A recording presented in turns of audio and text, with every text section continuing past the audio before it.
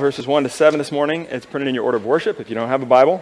But again, I encourage you to bring your Bible, and it will be helpful to you at times to look at stuff around the passage that I'm looking at, that we're looking at together. But if you were here last week, you'll notice that we've skipped over several chapters. But basically, what you see as you continue through the book of Judges is the continual disintegration of the people of God, of the people of Israel, as they continually, over and over again, turn towards idols, and then God allows them to be oppressed by an enemy, and then they have to cry out for help. But there's this downward spiral over and over again. The way where we left off last week is Gideon. God called Gideon to raise an army, and Gideon has his decent-sized army, but God whittles it down to just 300 guys.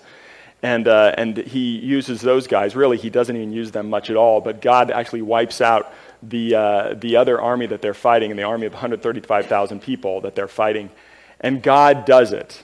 But as a result, the people of Israel want to say, Gideon, we want you to be our king. They want Gideon to be their king, and Gideon's like, no, God's your king. And so that's good, right? But then it's interesting, as the story progresses, you see that Gideon has a bunch of kids, and one of his kids, he names one of his kids Abimelech, which means my father is king, which is a little suspect, you know? And so that's like just one little example of how there's this continual spiral going down, and then there's kind of, that son grows up and he kills all of his brothers, and then there's this struggle in Israel, and Abimelech is then killed.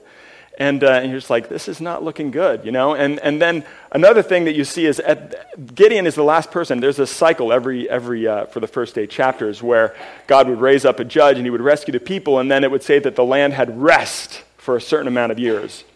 And that's the last time, after Gideon rescues the people, that's the last time that it says the land has rest for a certain amount of years. From then on, you have all these judges that come and that rescue the people, but there's no longer this mention of rest. It just says that they ruled or they judged Israel for a certain amount of years.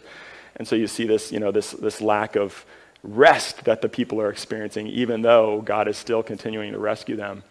And then you have a couple more judges that, rule over the people, and again, the people turn away from God. They do evil in the sight of God. They serve all these other idols. And God allows this group of people called the Ammonites to then oppress them for 18 years. And that's kind of what we're looking at, this time frame where the Ammonites are oppressing them. And that brings us to this guy named Jephthah. This guy named Jephthah that we're going to look at in chapter 12. It starts out talking about him in chapter 11. And Jephthah is a mighty warrior, it says in chapter 11. He's born in kind of scandalous circumstances. He's born to a prostitute. And so because of that, he's rejected by his community. He's rejected by his people, and they tell him to leave. And so he goes out, and he gathers people around him. But then once the Ammonites start oppressing them, and they're miserable, they then say, oh, Jephthah, come back, save us. And so Jephthah comes back, and God uses Jephthah again to deliver the people of Israel, to save them from the Ammonites. But even in that, there's this kind of these tragic notes in that deliverance. I don't know, some of you guys might be familiar with the story at the end of chapter 11 where Jephthah says, before he goes into battle with the Ammonites, he says, God, if you give me victory, then I'm going to sacrifice whatever comes out of my house when I get home. And so God does give him the victory, and then he gets home, and the first thing out of his house is his daughter. And so then Jephthah, God uses Jephthah to deliver his people, and then Jephthah goes and kills his daughter. He sacrifices her, and you're like, this is not good.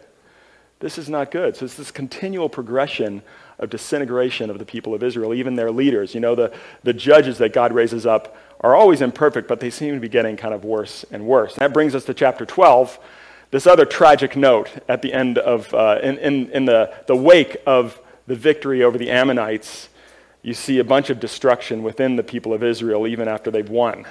So listen to God's word as I read Judges 12, verses 1 to 7. The men of Ephraim were called to arms, and they crossed to Zaphon and said to Jephthah, why did you cross over to fight against the Ammonites and did not call us to go with you? We will burn your house over you with fire. And Jephthah said to them, I and my people had a great dispute with the Ammonites, and when I called you, you did not save me from their hand. And when I saw that you would not save me, I took my life in my hand and crossed over against the Ammonites, and the Lord gave them into my hand. Why then have you come up to me this day to fight against me?" Then Jephthah gathered all the men of Gilead and fought with Ephraim. And the men of Gilead struck Ephraim because they said, "You are fugitives of Ephraim, you Gileadites, in the midst of Ephraim and Manasseh." And the Gileadites captured the fords of the Jordan against the Ephraimites.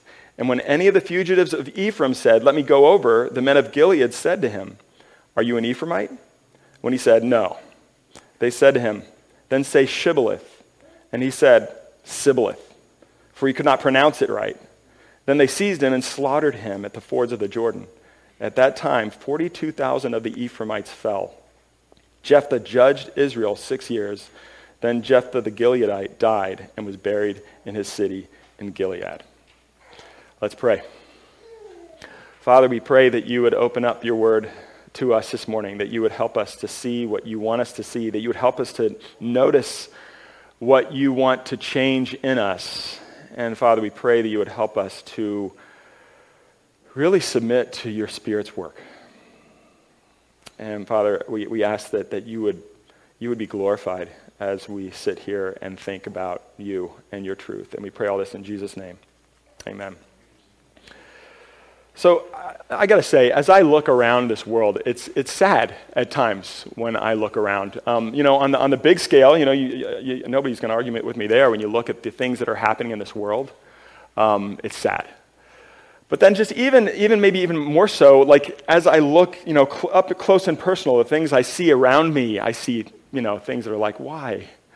Like I was just at the mall a couple weeks ago, and I was standing in line at the food court, as you do, as some of you might do, and there's people passing by in front of me as I'm standing in line to get my food, and there are these two young women, I'm guessing they're like late teens, maybe 20, they cross by in front of me. They pass each other right in front of me. And I didn't hear one say anything to the other, but I'm sure one of them must have said something to the other one. It didn't seem like they knew each other at all. But as soon as they passed each other, like within a split second, one of them was just like, and she like turns around with this look of like, I'm going to kill that person. And she takes a couple steps towards her, like I'm like right in front of me. And I'm like, what is going to go down right now? Like this girl looks like she's going to just jump on her and just like, I don't know what, just destroy this other girl. And thankfully, this other girl just like kind of walks on obliviously, and this girl thinks twice of it and then just like turns and walks towards the exit. And I'm just like, why? Like, what on earth could this one girl have said to this other girl? Like, first of all, why does she need to say anything?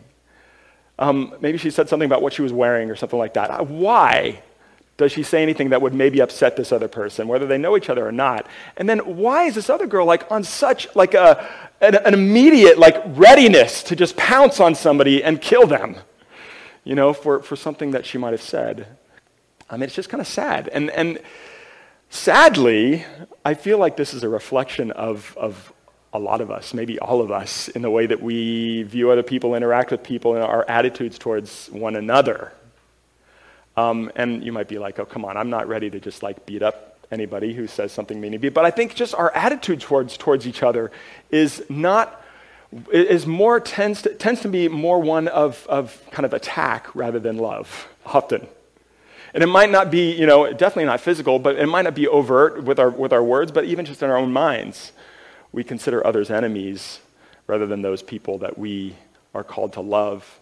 And especially even in the church, even Christians, especially Christians, it's really sad as I look around me. And, you look online and the way that Christians interact online, it's brutal.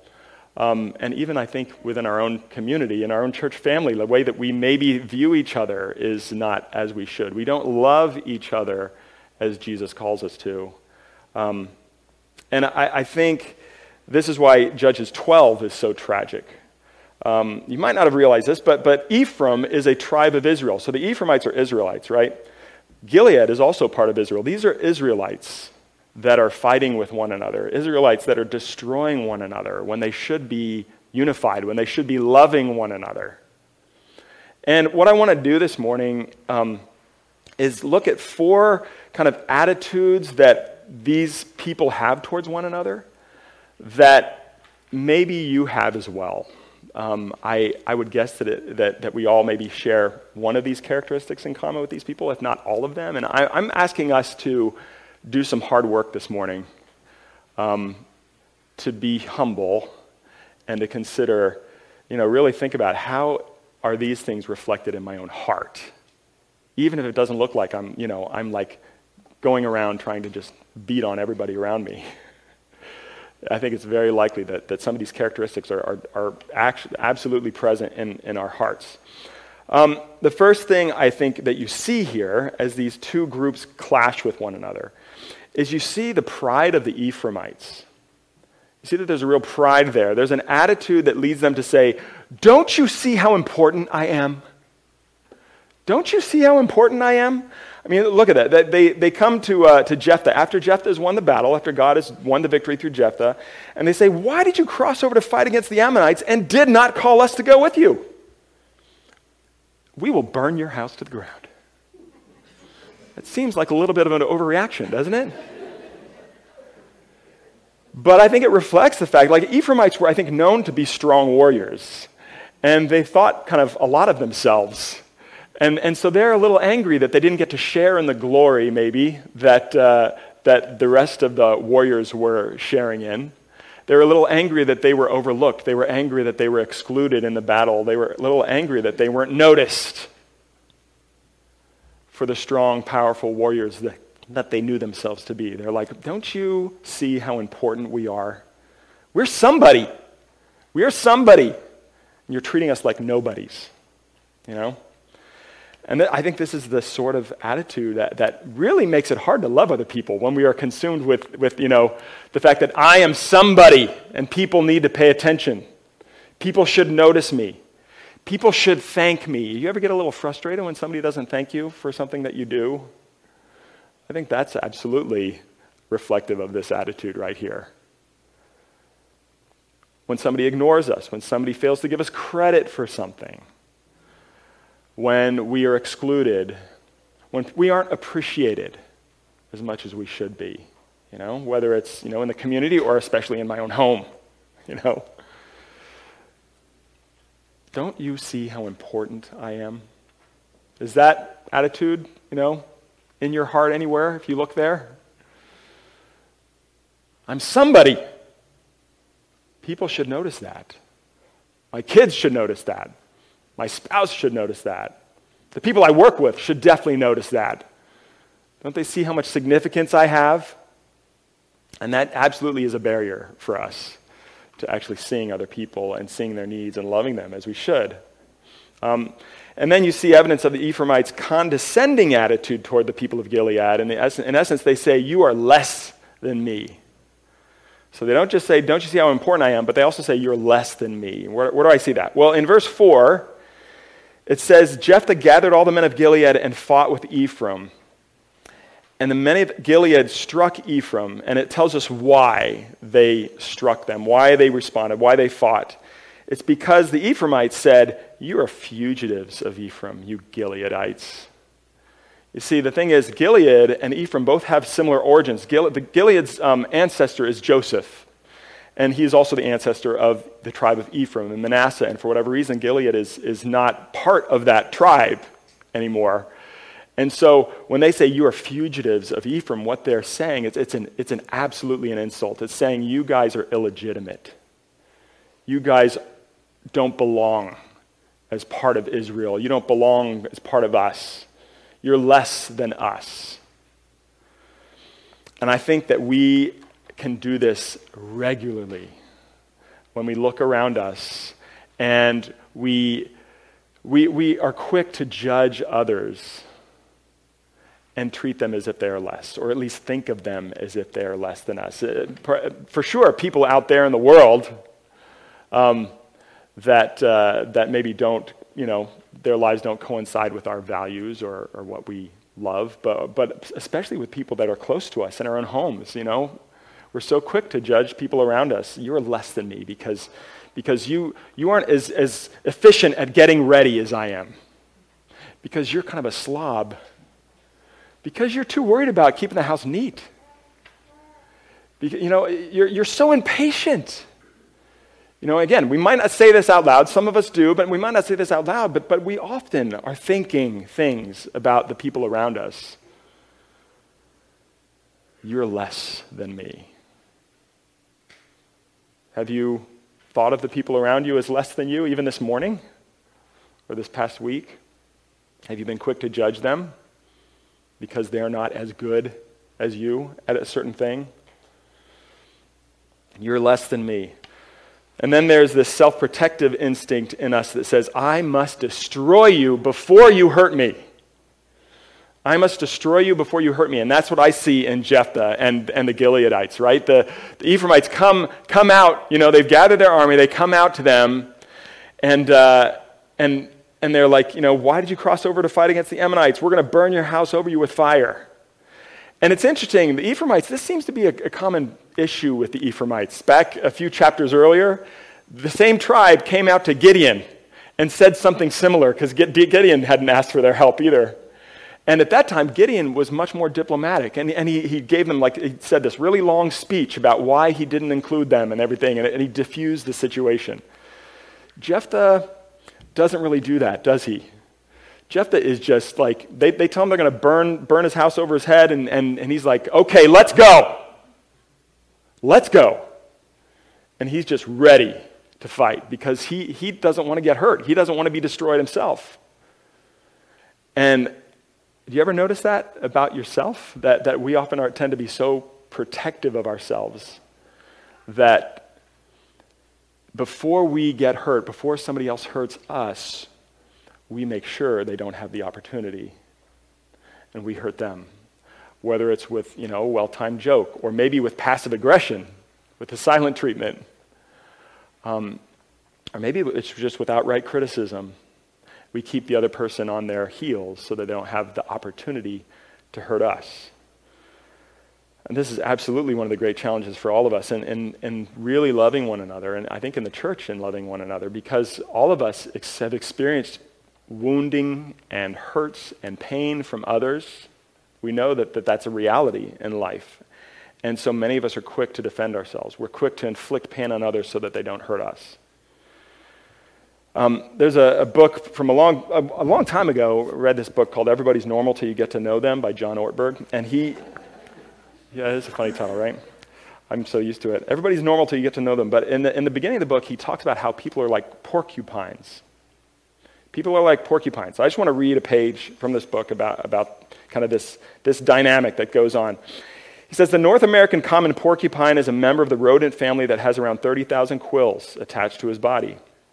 Each quill can be driven into an enemy, and the enemy's body heat will cause the microscopic barb to expand and become more firmly embedded.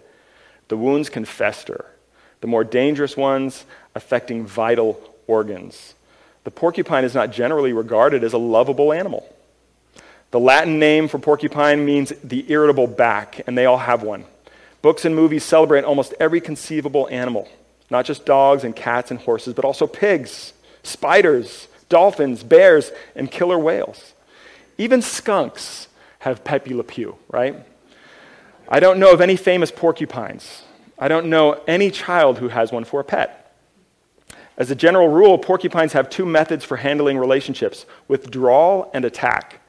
They either head for a tree or stick out their quills. They're generally solitary animals. Wolves run in packs, sheep huddle in flocks. We speak of herds of elephants and gaggles of geese and even a murder of crows, but there's no special name for a group of porcupines. They travel alone. Porcupines don't always want to be alone. In the late autumn, a young porcupine's thoughts turn to love, but love turns out to be a risky business when you're a porcupine. Females are open to dinner and a movie only once a year. The window of opportunity closes quickly, and a girl porcupines know is the most widely respected turndown in all the animal kingdom. Fear and anger make them dangerous little creatures to be around. This is the porcupine's dilemma. How do you get close without getting hurt? This is our dilemma too. Every one of us carries our own little arsenal. Our barbs have names like rejection, condemnation, resentment, arrogance, selfishness, envy, contempt. Some people hide them better than others, but get close enough and you will find out they're there. They burrow under the skin of our enemies. They can wound and fester and even kill. We too learn to survive through a combination of withdrawal and attack. We too find ourselves hurting and being hurt by those we long to be closest to. Yet we too want to be close. We meet neighbors, go on dates, join churches, form friendships, get married even, and we have children. We try to figure out how to get close without getting hurt. We wonder if there isn't a softer, less barbed creature out there, a mink or an otter, perhaps. And of course, we can usually think of a number of particularly prickly porcupines in our lives, but the problem is not just them. I'm somebody's porcupine. So are you. This is the issue. We're all porcupines. We're all ready to inflict pain, especially when we sense that we might get hurt. And that absolutely impacts our ability to love and be one with others, whether it's out in the world or especially even in the church.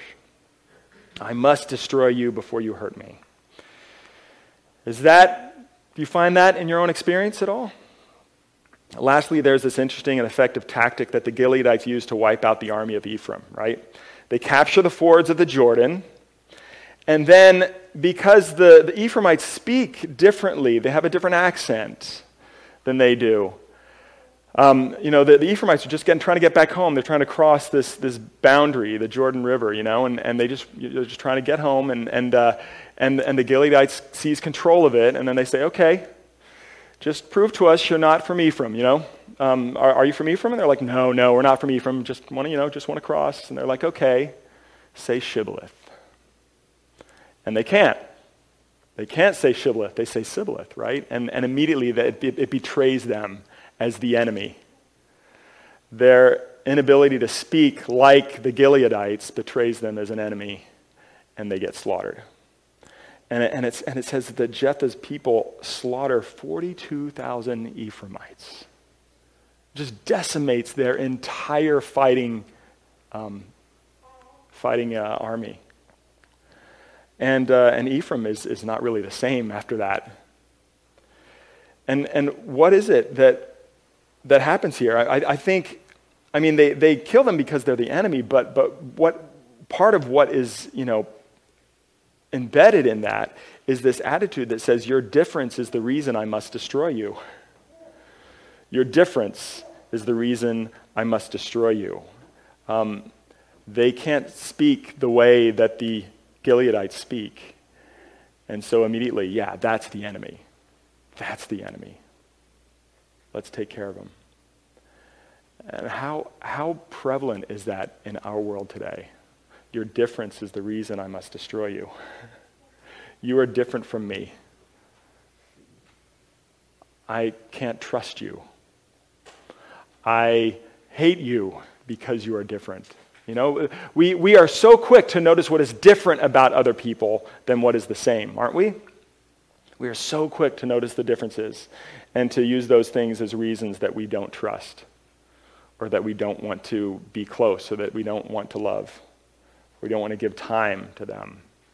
Whether it's just because they come from a different culture, somebody that has different cultural habits, somebody that looks different, somebody that dresses different, somebody that talks different, somebody with a different skin color, somebody of a different gender, somebody just from a different kind of way of life. We are quick to make judgments, and just because they are different, we are like, no, they are the enemy. They are the enemy. And we do it all the time. We do it with people that we don't know. You ever see somebody that just, completely just does not look the way that a person is that you would normally hang out with, and you're like, I would never want to talk to that person. Or if you do have to talk to that person, there's this barrier between you. Your difference is the reason I must destroy you. And so these are kind of the four attitudes that I see in here. Do you see any of them in your own heart, in your own life, as you interact with people that you work with people that you just interact with, strangers, with the people that you live with the people that you spend time with? Do you see any of these attitudes here? It's amazing. So the Israelites tear each other apart, and Ephraim is destroyed. There's one big reason for it that I see here. You're like, why? Why?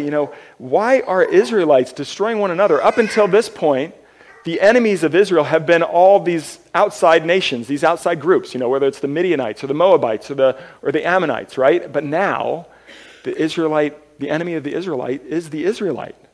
They're destroying one another. They're tearing one another apart. And what is the problem here? What do they all have in common? Both the Ephraimites and the Gileadites, both of them are out of touch with what God has just done. They're out of touch with God's grace. They're out of touch with the fact that God has just rescued both of them. They've both been experiencing oppression at the hands of the Ammonites. They've both been miserable for 18 years.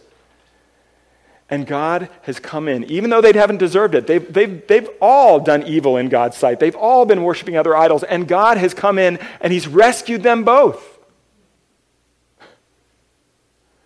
And if only they were more aware of the grace of God that they have all just experienced, then these attitudes wouldn't be as much of a problem. They wouldn't be so concerned about making sure that everybody noticed how important they were if they knew that God had noticed them and had rescued them, right? They wouldn't be so busy looking down on the other person if they realized that God had saved the other person, that God believes that this other person is just as significant as they are. They're not less than them. They're all just as significant to God. He's rescued them all. They wouldn't be so obsessed with protecting themselves. I have to destroy you before you hurt me. If they are absolutely aware of and certain that God has already protected them and will continue to protect them. They don't have to protect themselves. He will take care of them. And instead of being so obsessed with their differences being the thing that divides them, they could actually be like, God has rescued all of us. God has made all of us. Their differences would be more of something that they could appreciate and be grateful for, rather than the immediate cause of them to hurt one another and destroy each other. And I think this is absolutely true for us as well. This is the key for us, to love one another well. It's that we would be more aware of what God has done for each of us. Be more aware of the grace that God offers each of us and has poured out on each of us. God was gracious to the Ephraimites and the Gileadites here in rescuing them from the Ammonites. But if we pay attention, I think this passage reminds us of God's grace to us as well.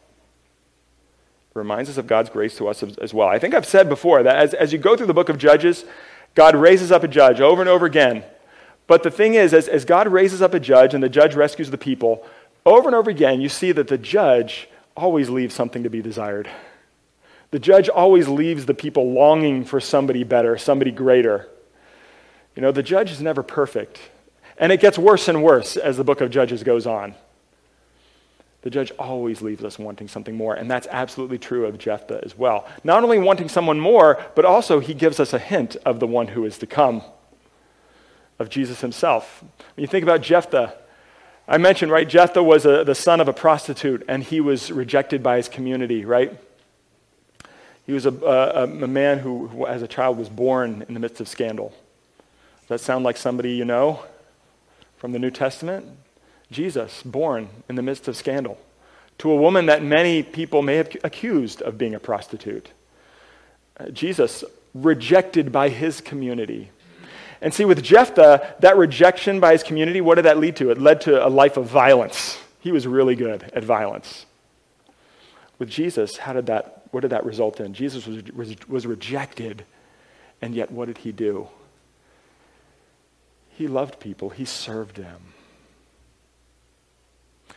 And again, you have Jephthah, a man that God has raised up as the deliverer of his people, that the people want to destroy, right? That's what you end up with. You have the people of Israel trying to destroy their own deliverer. And again, it's a foreshadowing of Jesus, the deliverer of God's people, and yet God's people work to destroy him as they hang him on a cross. In Jephthah's case, when the people try to destroy him, he just gets violent and destroys them right back. But in Jesus' case, what does he do? He sacrifices himself for us. he sacrifices himself for us on the cross, dying for our sin, laying down his life so that we might be forgiven, so that we might know the love of God and the grace of God. This is the secret to loving well. This is the secret to loving well. As we think about these things, I think we need to like really do some real work and looking at our own hearts. How am I seeking to make sure everybody else knows that I'm important? But in the midst of that, I need to bathe my attitude in the grace of the gospel and the grace of Jesus. That God believed that I was significant enough that his son laid down his life for me. That is what enables me to humble myself, to put others before myself, to honor others before myself, to take risks and be vulnerable to others even though I might get hurt. This is what enables me to appreciate the vast array of God's creation in other people and how different they are from me, and yet still love them rather than being, allowing a barrier of differences to separate us. And so this is the key, and this is what we need to do. We need to rest in the work of Jesus. We need to remind ourselves of the grace of Jesus. We need to come and behold the wondrous mystery that Jesus, the Son of God, would lay down his life for me. Let's pray.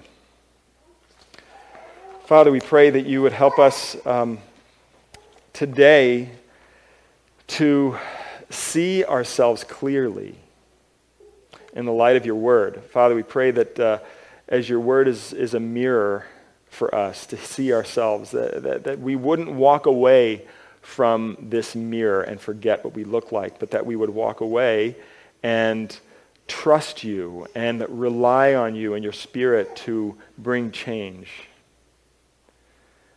and to give us assurance. And Father, we pray that as we as a church, as Hope Church, rests in the gospel, that we would love each other as Jesus has called us to love, as he has loved us. And we pray this all in Jesus' name. Amen. We now have an opportunity to meet Jesus at the Lord's table.